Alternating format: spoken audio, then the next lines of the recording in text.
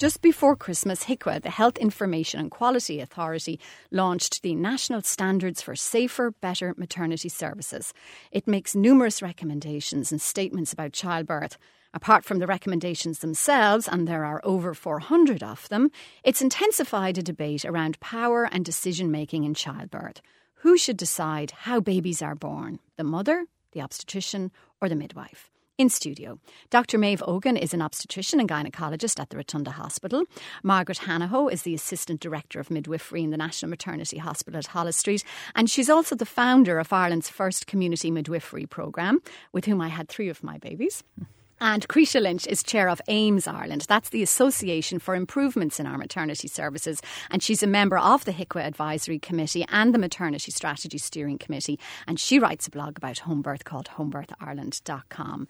Margaret, I want to start with you, if I may. I was having a look at this standards document and I was struck by one of its introductory statements. It says, for women, giving birth to a healthy baby should be one of the most normal, rewarding and positive life experiences. And I thought right there is where attitudes to childbirth start, that it should be rewarding and positive. And I think with my babies, I had probably the best outcomes you could have. I was in a midwifery-led scheme and I did feel I was listened to and the babies were all born healthy and I pushed them out.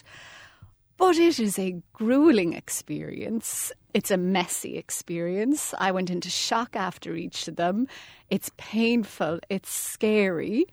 Are we raising the bar? Is that the problem that we're doing with childbirth by telling women it should be this beautiful, rewarding experience? I suppose one of the hardest questions to answer is what is normal birth? Normal birth is different to everybody. I mean, it's all to do with your expectation.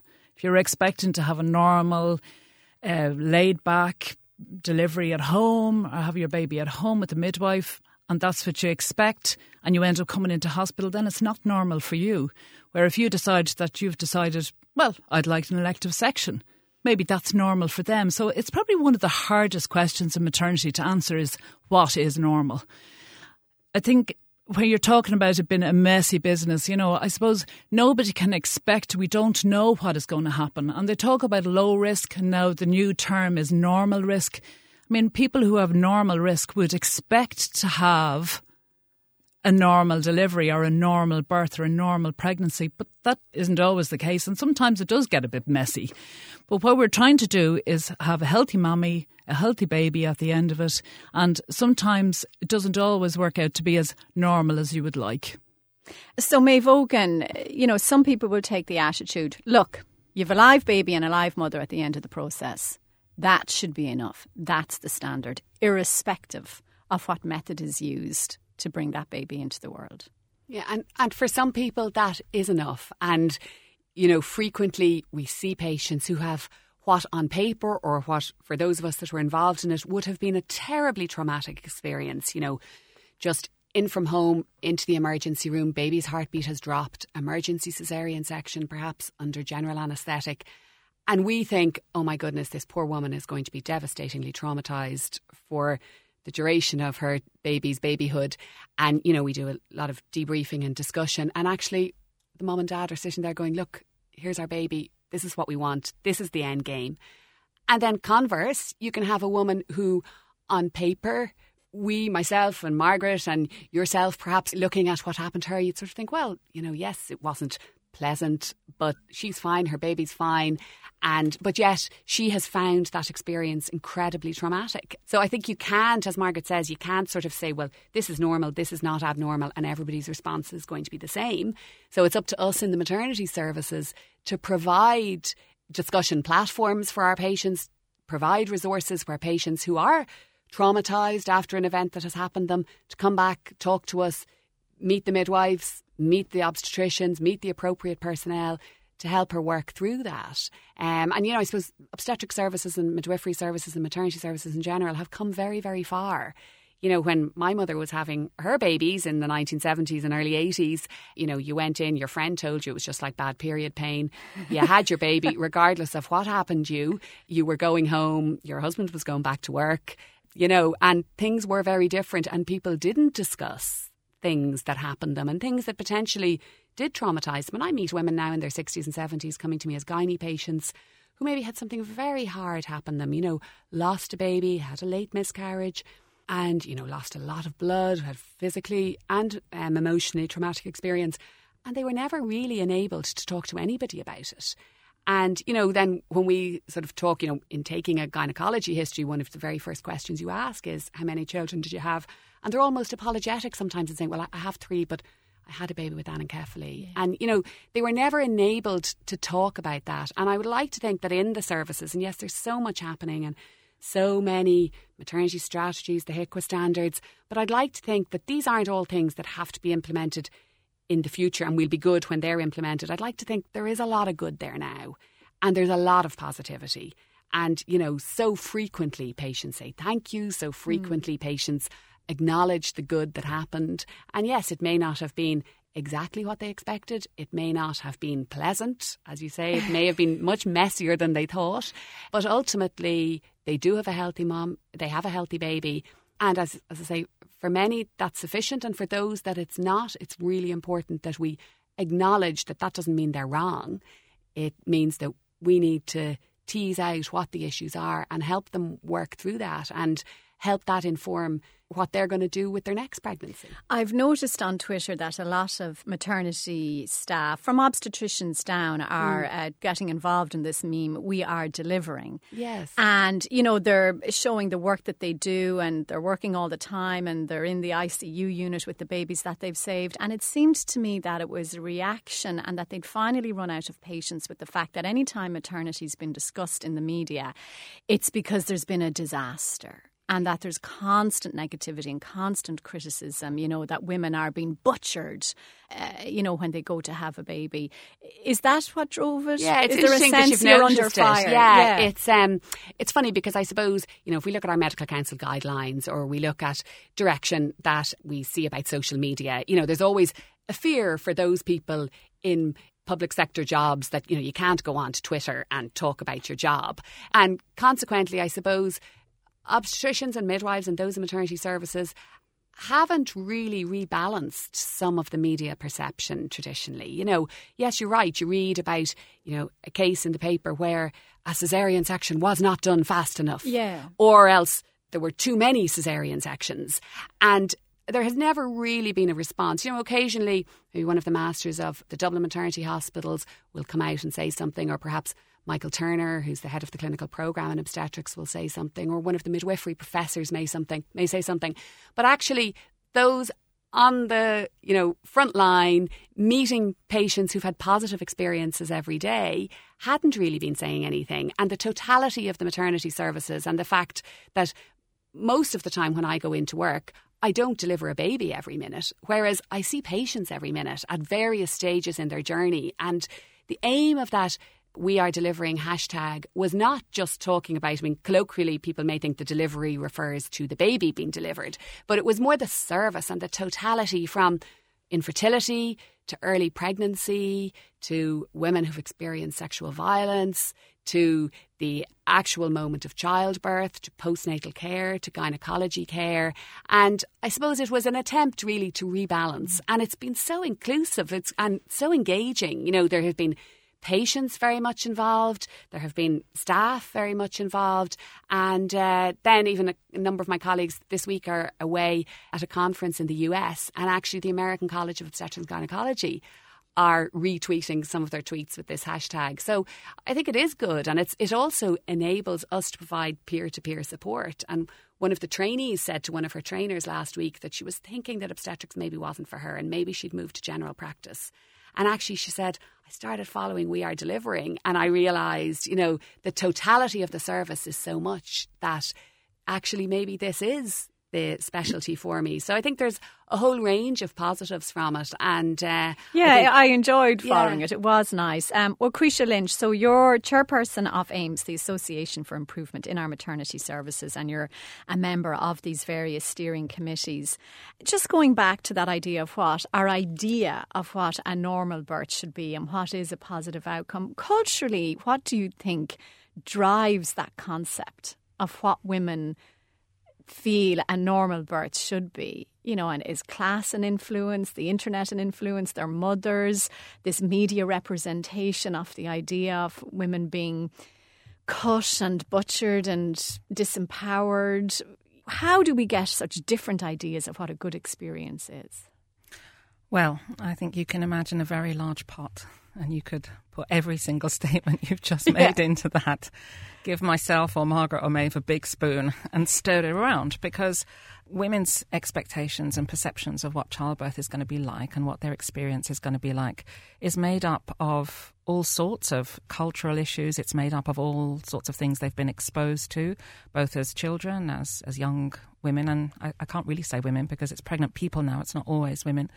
It's made up of a whole load of things. But I suppose one of the key issues is information, ensuring that women get information that is evidence-based, that is accurate, that is timely, and that is up to date. And that's something that Ames Ireland would be very keen on ensuring women have, that they have also information that's not necessarily biased, because it's very difficult to get sort of neutral information. Often, your best friend may have had a certain type of birth, so they want you to have that too.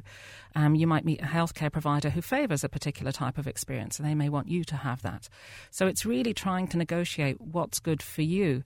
I think some of the things we've already said can be quite polarised. Birth isn't really polarised. It's a series of, dare I say it, shades of grey. And I think what makes perhaps a good birth experience, that's only something that a woman can decide. It's only really afterwards that you reflect and you look back and you see, was that experience good for me? Did I feel okay in that experience? Did I feel supported? That's often what women will ask. So being supported is very important. Was I listened to? Massively important in our maternity services. And that's one of the things that women will say, is that they haven't necessarily been listened to enough. Did I feel a partner in my care? And that, I think, is crucial, is to feel there isn't, you mentioned earlier on, power dynamics. It's not really about, someone being in charge. It's about a partnership in which the woman and her care providers, whomsoever they might be at any one moment of time, feel that they're working together. So if a woman feels trust in her care providers and they feel that they're listened to, they really will feel part of a partnership. So then if perhaps as a care pathway is suggested and it's something that maybe the woman had thought, that wasn't really something I was preferring or planning, with the concept of partnership and with the concept of trust, the woman is more accepting of that outcome. And I suppose when we look at birth experiences, when women come out of the other end, in Ireland, we know that our postnatal depression rate is about 17 to 18%. And that would be more marked in women who have a less than optimal birth experience defined by themselves. And as Maeve said, it's impossible for an outsider to say, okay, you had these physical things happen to you, therefore you must have had a poor experience. As opposed to, you had a very straightforward vaginal delivery, you must have had a good experience, because it's not like that. Every small little thing that happens in a woman's experience can make a difference. And we do know that women who do have caesareans do have a higher risk of postnatal depression and a higher risk of postnatal stress disorder, which is looking more from the psychological into the psychiatric. And that, I feel, certainly is one area that we really need to boost, is our perinatal mental health support. And that's something that the strategy did put forward, and that comes out in the standards, is that whilst in Dublin we're quite well served with 3 perinatal psychiatrists, the rest of the country has nothing. So if a woman finds that she's not feeling well after birth, where is she to go? Where is she to be referred? How is she to heal that, essentially that birth experience? And if we look at very crude measurements, which was mentioned earlier on, we often look at mortality. We judge the safety of our maternity services, which is what it's all about. It's the safety of our maternity services. We often judge that with how many babies died. I feel as if I should give a trigger warning here to anyone who's pregnant. How many babies died, how many, God forbid, mothers died. And those are our crude measurements, but it's much more complicated than that. There's morbidity, and there was a fabulous study that came out of Trinity earlier on this year, at the very end of last year, called the MAMI study, which looked at the kind of morbidities, things that happen to you that are not going to kill you, but maybe don't make you feel very well afterwards. So things like incontinence, things like low mood, things like pain from perineal tears and episiotomies. So those things matter to women. And it's not just physical morbidity, it's emotional and mental morbidity. How are you feeling? Women often don't get asked afterwards. They go to their 6-week postnatal appointment with their GP, which is free under the maternity and infant scheme. And it's supposed to be a meeting for them and their babies. And usually it's very focused on the baby. And often women are not asked how they feel. They're asked the standard question, have you resumed sexual relations? Which makes most women just cross their legs thinking, you've got to be bloody kidding me. So, it is important to ask women about their mood. It is important to ask them how they feel so that they can be referred on. And sometimes women won't realise that they don't feel great until several weeks afterwards. And I suppose my take-home message is that it's really all about partnership. And I know you've mentioned the hashtag We Are Delivering. There's a whole new initiative that's been started in Ireland, which was extremely successful in Britain and in the UK, called the MatX, the Maternity Experience. And in that sort of online Twitter, Facebook, X, social media environment, it brought together obstetricians, it brought together midwives, it brought together women, it brought together doulas, it brought together everybody. And everybody contributed to look at very small little ways, as Maeve has said. You don't need to have a top-down permission to implement the strategy. Everybody can do it, everybody who works in the maternity services. So looking at small little ways in which you can make things better for women. So that has now started in Ireland, hashtag IrishMatX. And so far, I think there's about 800 people signed up to it. Wow, I better take a look at that. Do. So Margaret Hanahoe, you founded the community midwifery scheme in Holles Street. And I remember feeling strongly at the time when I got pregnant that I wanted to be a part of it because I don't know, I just felt with midwives it would be more of a partnership, and maybe I'm just too contrary, and I had this idea. At the time, most of the obstetricians were men, and I didn't want some man talking down to me and telling me he knew best, and I'm great, that's me, maybe it's not them. But I was surprised. Some of my friends would say, oh, but what if something goes wrong? I mean, would the midwives know what to do? There was this doubt that they had that in your skills. What is midwifery, and why have HICWA recommended that our maternity services should be midwifery-led? I suppose traditionally in Ireland, or traditionally around the world, midwives were the ones who always deliver babies. And I suppose then as pregnancy maybe become more complicated, or women were looking for more, or women were looking for epidurals, then it had to move into hospital, and then obviously the doctors were involved, and then if pregnancy became more complicated, you had your obstetrician involved. So we ended up kind of nearly trying to paddle backwards. So when we started the scheme in the National Maternity in 2000, which is 17 years ago, it's hard to believe, we were almost an uphill battle, and it wasn't obstetricians or midwives that were causing the problem. It was to actually re-educate women all over again. So they all had to be it is safe to go to a midwife. You don't actually need an obstetrician if you have a low risk pregnancy, or what they call now a normal risk pregnancy.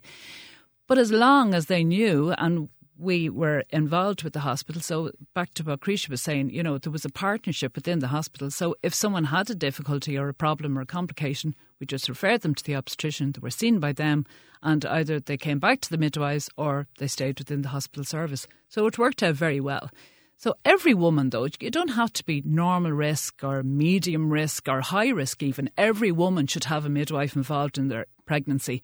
And sometimes I feel sorry for the people who are high risk because they say, oh, well, you can't see a midwife, you have to see a doctor. But it's really important that everybody gets some sort of a midwifery input. I was talking to a girl yesterday, she's down in the Rotunda, and they have a midwife running a previous section clinic, which I think is fantastic because it gives the women the opportunity to talk about what happened to them before and to look forward and see what they're going to do in this pregnancy. Really important that you have a midwife involved in that as well as an obstetrician.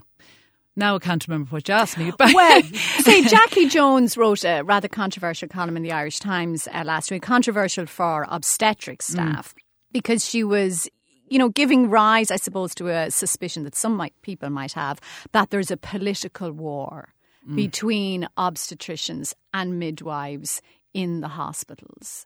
What has your experience been of that? I don't think there's a war. There's no war. And I have to say 17 years ago, there might have been a little battle. But luckily enough, and the management that were in place at that time were so supportive. Declan Keane was very supportive. He was so supportive of it. I mean, any problem there was, he just took it out of our way. So he he gave us the opportunity to flourish. And it actually took off really quickly and went really well. And then as time went on, women realised, and obstetricians and all the other people in the hospital, and even nationally, people realised, wow, this is a really good scheme and this is working out really well. And I think 17 years later, or 16 years later, as it came out last year, this national strategy is now supporting the things that we tried to do 17 years ago. So if you are normal risk, go to see your midwife. You don't need to see an obstetrician. Obstetricians have lots and lots of things to do when they're looking after people that are higher risk. And there are definitely more higher risk these days. So they have lots of work to do. So, you know, the normal... And do you still think you're educating women? Like Jackie Jones said that in her column, that actually the people that do need to be converted are the mothers themselves. Yeah, I think though, as time is going on, I think they are becoming more educated and they are reading more, and there's more information out there so that they can read. But, you know, and I suppose, you know, if you're doing antenatal classes or you're getting antenatal education, definitely the information that you get can be biased. There's no doubt about that. So you have to be able to read left and right so that you can kind of come up with a plan for yourself. And I think if you have a plan for yourself, then it's much easier, and can communicate that plan, it's much easier. Well, now, Maeve, planning.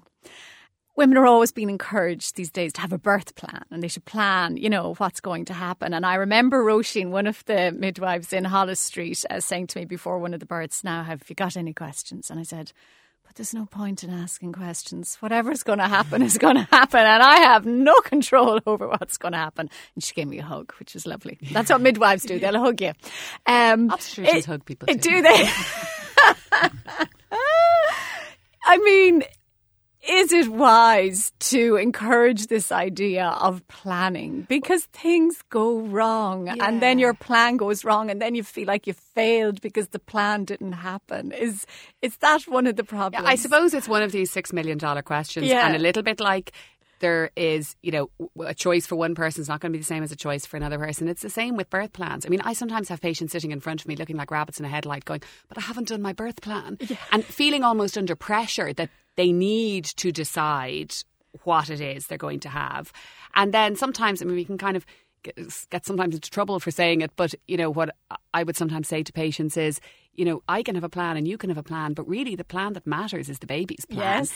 And that may sound as if the mother has no autonomy in deciding what happens. That's not what I mean, but we have to be, obstetrics and midwifery is a time of ever-changing, or can be a time of things changing from minute to minute. Now, and I felt that maybe the philosophical difference, and maybe it's a subtle one, and maybe it was just something I picked up on, was between midwives and obstetricians, that the midwives were maybe more patient and willing to sit back and see how things go.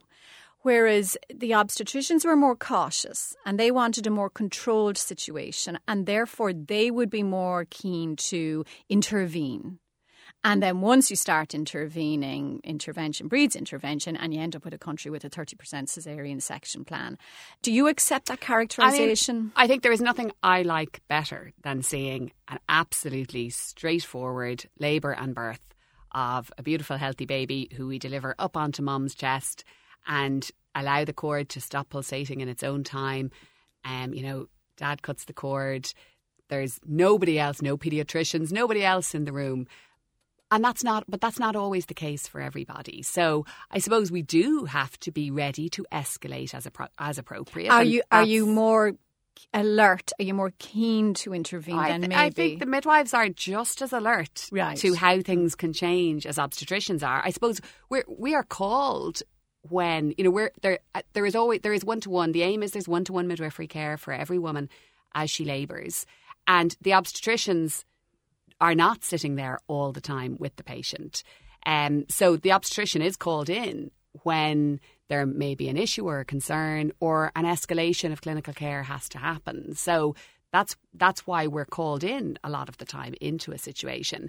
But I think yes, we're aware of the changes that can happen and the escalation that may be required. But it's not that we're wanting to use a forceps constantly or do a caesarean section.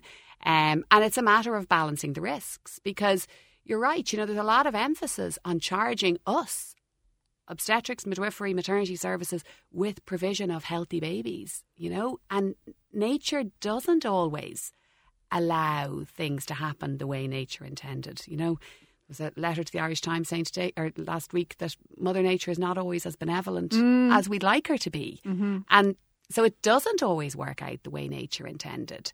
And it's important that the services are able to respond to that, but respond appropriately and with education and with awareness, so that when it does happen to a patient, that, you know, the plan that she may have devised, that we go off the plan, that at least she understands why that's happening, that she doesn't feel overwhelmed, she doesn't feel, I mean, obviously we all feel overwhelmed when we deliver our babies, but that she doesn't feel that it's, you know, that it was outside of her control or that she didn't understand it. Now, so Krysia Lynch, we have this caesarean section rate of 30%, and one thing that strikes me so much when you're having these conversations is how easily judged women feel. You know, so when you talk about sections, they're thinking, but that's not fair. I had a caesarean section and I needed it and there was nothing I could do about it. And now you're saying I was wrong to have that and I did something wrong by having a caesarean section.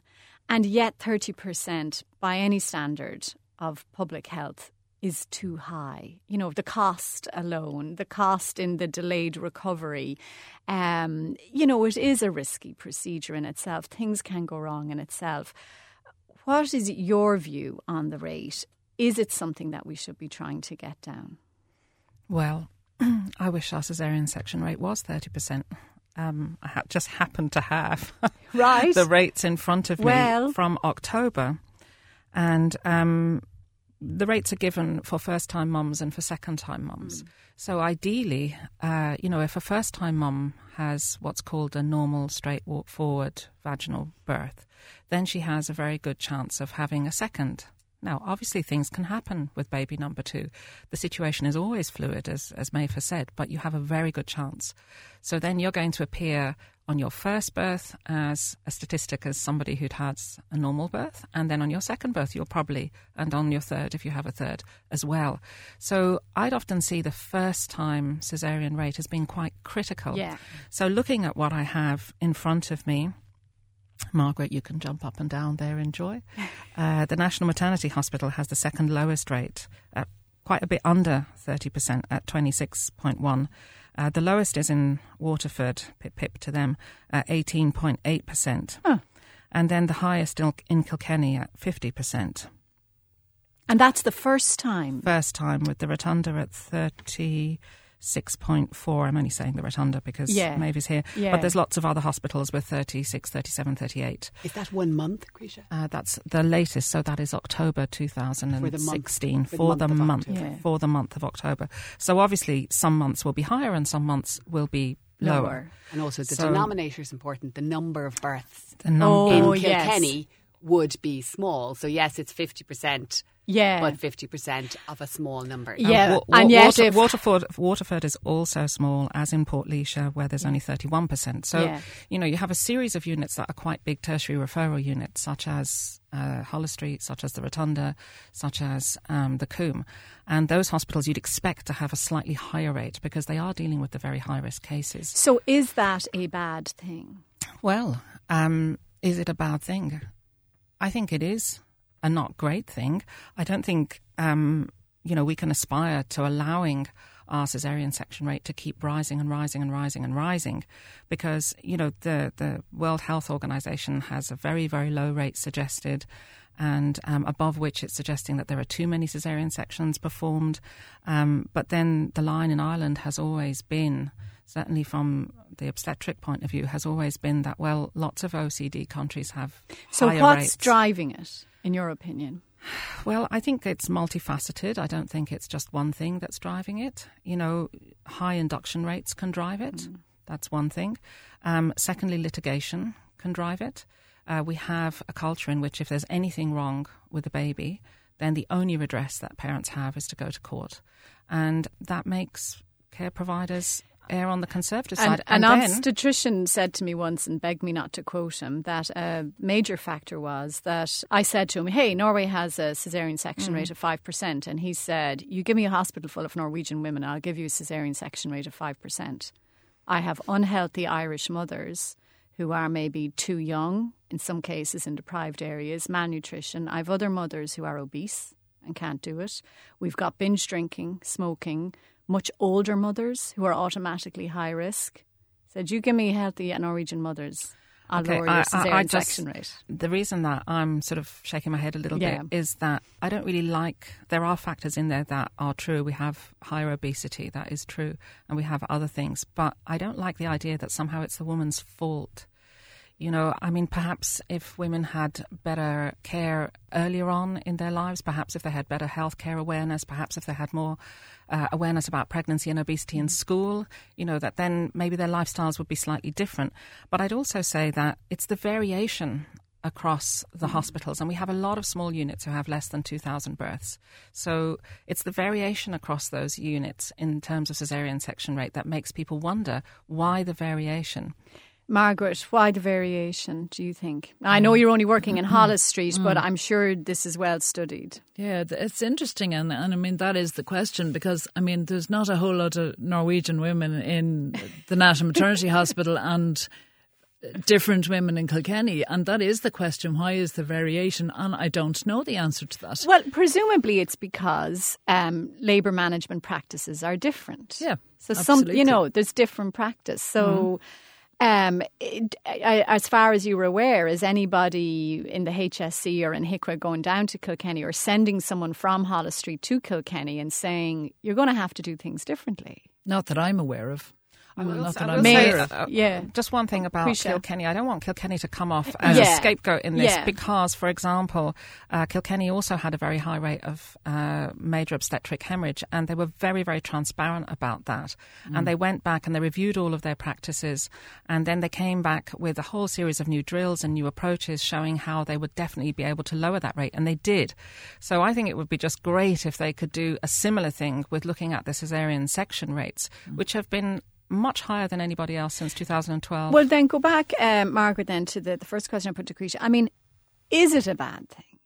You know, should there be some national strategy here of saying this is too high, and it's too high from a public health and a public health management perspective? And I'm sorry if you feel judged, but we need to figure this out. So I have to say the jury's out for me, because I mean, I would feel that women should have choice. And I know Krysia also agrees that women should have choice. So is it right that a woman can say, yeah, look, I just want to have a caesarean section. I don't want to do all this messy stuff. You know, just give me a section. Is that right? Personally, I don't think it is, because I don't think they realise the knock-on effect. And I always remember an obstetrician who also said, "Don't quote me." You know, you're not going to turn around to a pilot and say, "Look, I want to take this flight path." You know, he knows what he's doing. So give us the opportunity to give you the best birth we can give you without turning around and looking for an elective section. I think the knock-on effect, as Krysia said earlier, if you have a vaginal delivery the first time, they just fall into place. If you can get the first baby out, you're laughing. Yeah. Where if you end up having a caesarean section, it gets trickier and trickier the more babies you have. When you start on number 2, good chance you're going to have a section. Number 3, you're definitely having a caesarean section. And then you're running into difficulty, because the chances of you having a bleed are much higher. The chance of you having a problem with your placenta are so much higher. And I think the knock-on effect of caesarean section is significant. And that's probably where it does make a difference. Maeve, actually no, I'm going to ask Maeve about... Can I just make one comment? Yes, do. You just said, is anybody looking at these figures? Yeah. You know, are they just being... And there is a lot of people looking at these figures. Right. You know, there are the maternity statistics that are gathered every month. I'm not sure if that's where Krysia has that data from. And also the National Perinatal Epidemiology Centre looking at various metrics for outcomes and looking to see, as Krysia mentioned, postpartum hemorrhage rates. Can they be altered, changed, adjusted, managed? So there are a lot of people looking at this, and I think what we want to reduce is unnecessary caesarean sections. Yeah, and but there's a famous phrase in business: culture eats strategy for breakfast. So you can have all the steering committees in the world who are saying we will implement this strategy and we'll get the caesarean section down, and it doesn't make any difference if you have doctors in hospital with anxious mothers and the obstetrician wants to avoid an out of control situation, and everybody just feels it's safer at the end of the day to have a section. And don't judge me. You know, what kind of strategy do you in the face of that? Well, I think what you do is you do education and you do support. And you don't have unnecessary caesarean sections. But as Margaret says, if a woman comes in whose sister had a horrific experience in terms of a vaginal delivery, and the woman, doesn't matter what she hears, how many antenatal classes she goes to, she wants an elective caesarean section. She is 39, she's only having 2 children. Arguably for her individually, her risks are not greater by having 2 caesarean sections. Okay, I'll describe to you a scenario when I was pregnant with my first baby, and naturally enough it went overdue. I think first ones often do. And it came to the 10 days and I was sent off for the scan. And you know, the registrar who was on duty at the time was, right, well, you're 10 days overdue, you should be induced. And I really didn't want to be induced because I knew once you're induced, you were walking down a pathway towards a section because sometimes they don't work. And if I had the first baby a section, then the others would be sections. So I was one of these overinformed, arrogant, irritating patients who was able to say, is there sufficient amniotic fluid? Is the heartbeat, you know, still strong? I can tell you the movements are regular. Is there any sign of placental ageing? And in other words, the only indication for induction was dates. And I knew the dates were wrong, actually. So I had to be very assertive and say no. And actually, even afterwards, even when it worked out, sometimes I look back and think, you know, if that had gone wrong, that would have been on me. And was I the right thing? So I think most other women would have said, oh, the doctor said I should have an induction. So you can say that there's choice and you can say that there's information, but if the culture is, well, you're overtime, so you really need to have an induction, and who's going to disobey the doctor?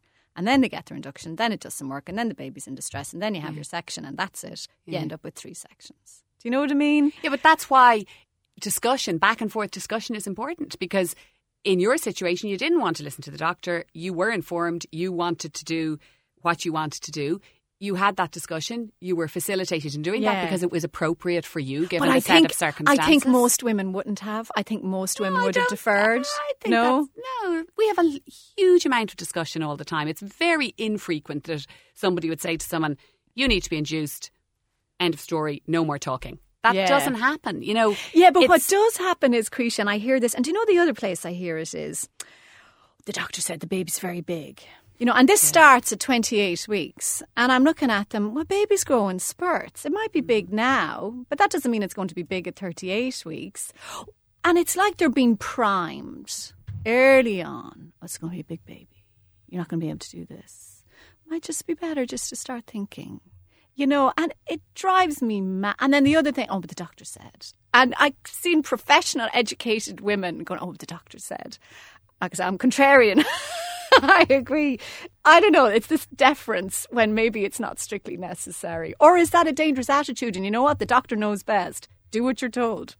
Well, I think you need a happy medium in between. Yeah. I think you need discussion. And just going back to what you said before about birth plans. Yeah. I would always prefer the word preference, birth preference. And I wouldn't necessarily see it as a de facto statement of fact as to how everything was going to progress.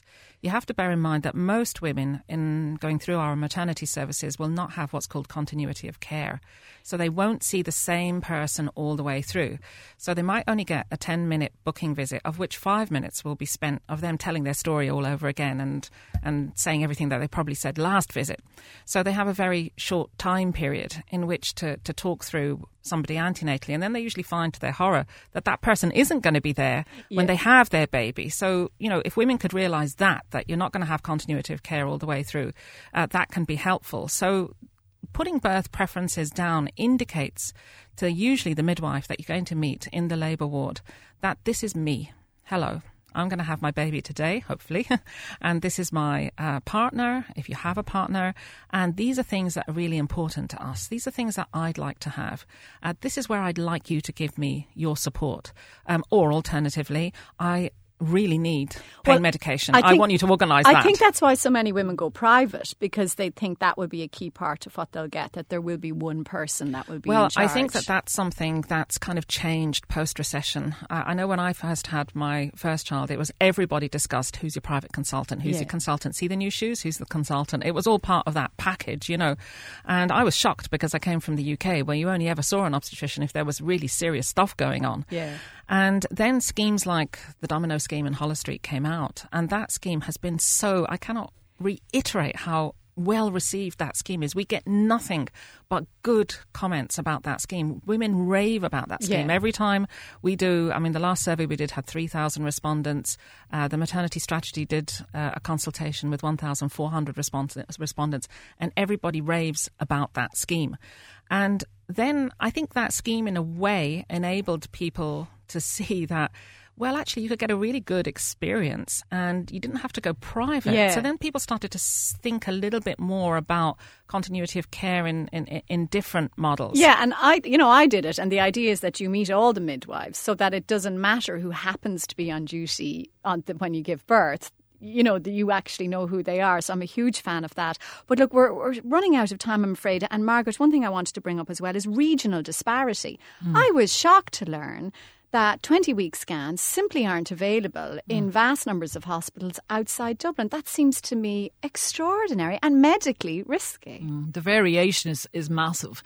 And I think that's probably where the national strategy is trying to make it a little bit of equality, because I mean what they're suggesting now is that there's either a standalone or alongside or even a room within the labour ward where people can have midwifery-led care. That's what they're suggesting. So at least it's going to make a little bit more, from a midwifery point of view, it'll make a little bit more equitable around the country. But as far as the scans is concerned, it seems to be a resource issue.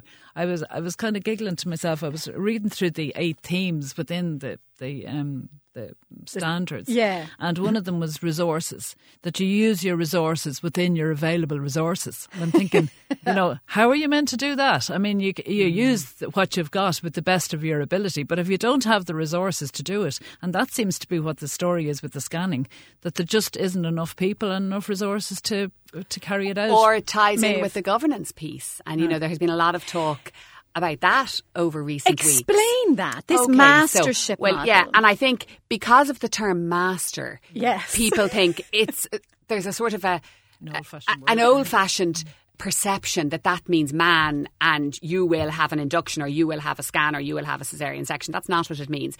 A master is a clinical CEO who has clinical and executive responsibility within the hospitals. And the reason that the 3 Dublin maternity hospitals offer every single patient who attends them for maternity care an anatomy scan is because the masters and the governance model has enabled use of the financial resources in that way. The further the patient is from the person who has control over the financial resources, the harder it's going to be for those financial resources to be. So what is the resistance outside Dublin to the mastership model? The resistance is the fact that the hospitals, other than the standalone maternity hospitals, are integrated within general hospitals, and the governance is lying with the general hospital rather than they're a department. The obstetrics and gynecology unit is a department of the hospital. Right. And I'll put my final question to you. I think it is clear that maternity services have been extraordinarily under-resourced. I mean, I have been in Holles Street where they're pushing up the beds in the middle of the night to squeeze people in because there's no waiting list when you're having a baby. They're coming in irrespective. And I think of that joke is that if men got pregnant, childbirth would be a sacrament. Do you think there has been some kind of politically driven under-resourcing of all of this? Well, it's very clear that with the National Maternity Strategy and with these standards, what needs to come with them is a package of resources that enables implementation. And we have to aspire that package is going to come, implementation is going to occur, things are going to be more equitable for every single pregnant woman in this country. But we also have to remember that around the world, every single day, 800 women die in childbirth. Yes. And we don't want to be fearful. We don't want to negate the good stuff that is happening. But it's really, really important that we realise that there have been huge strides made in maternal and perinatal mortality.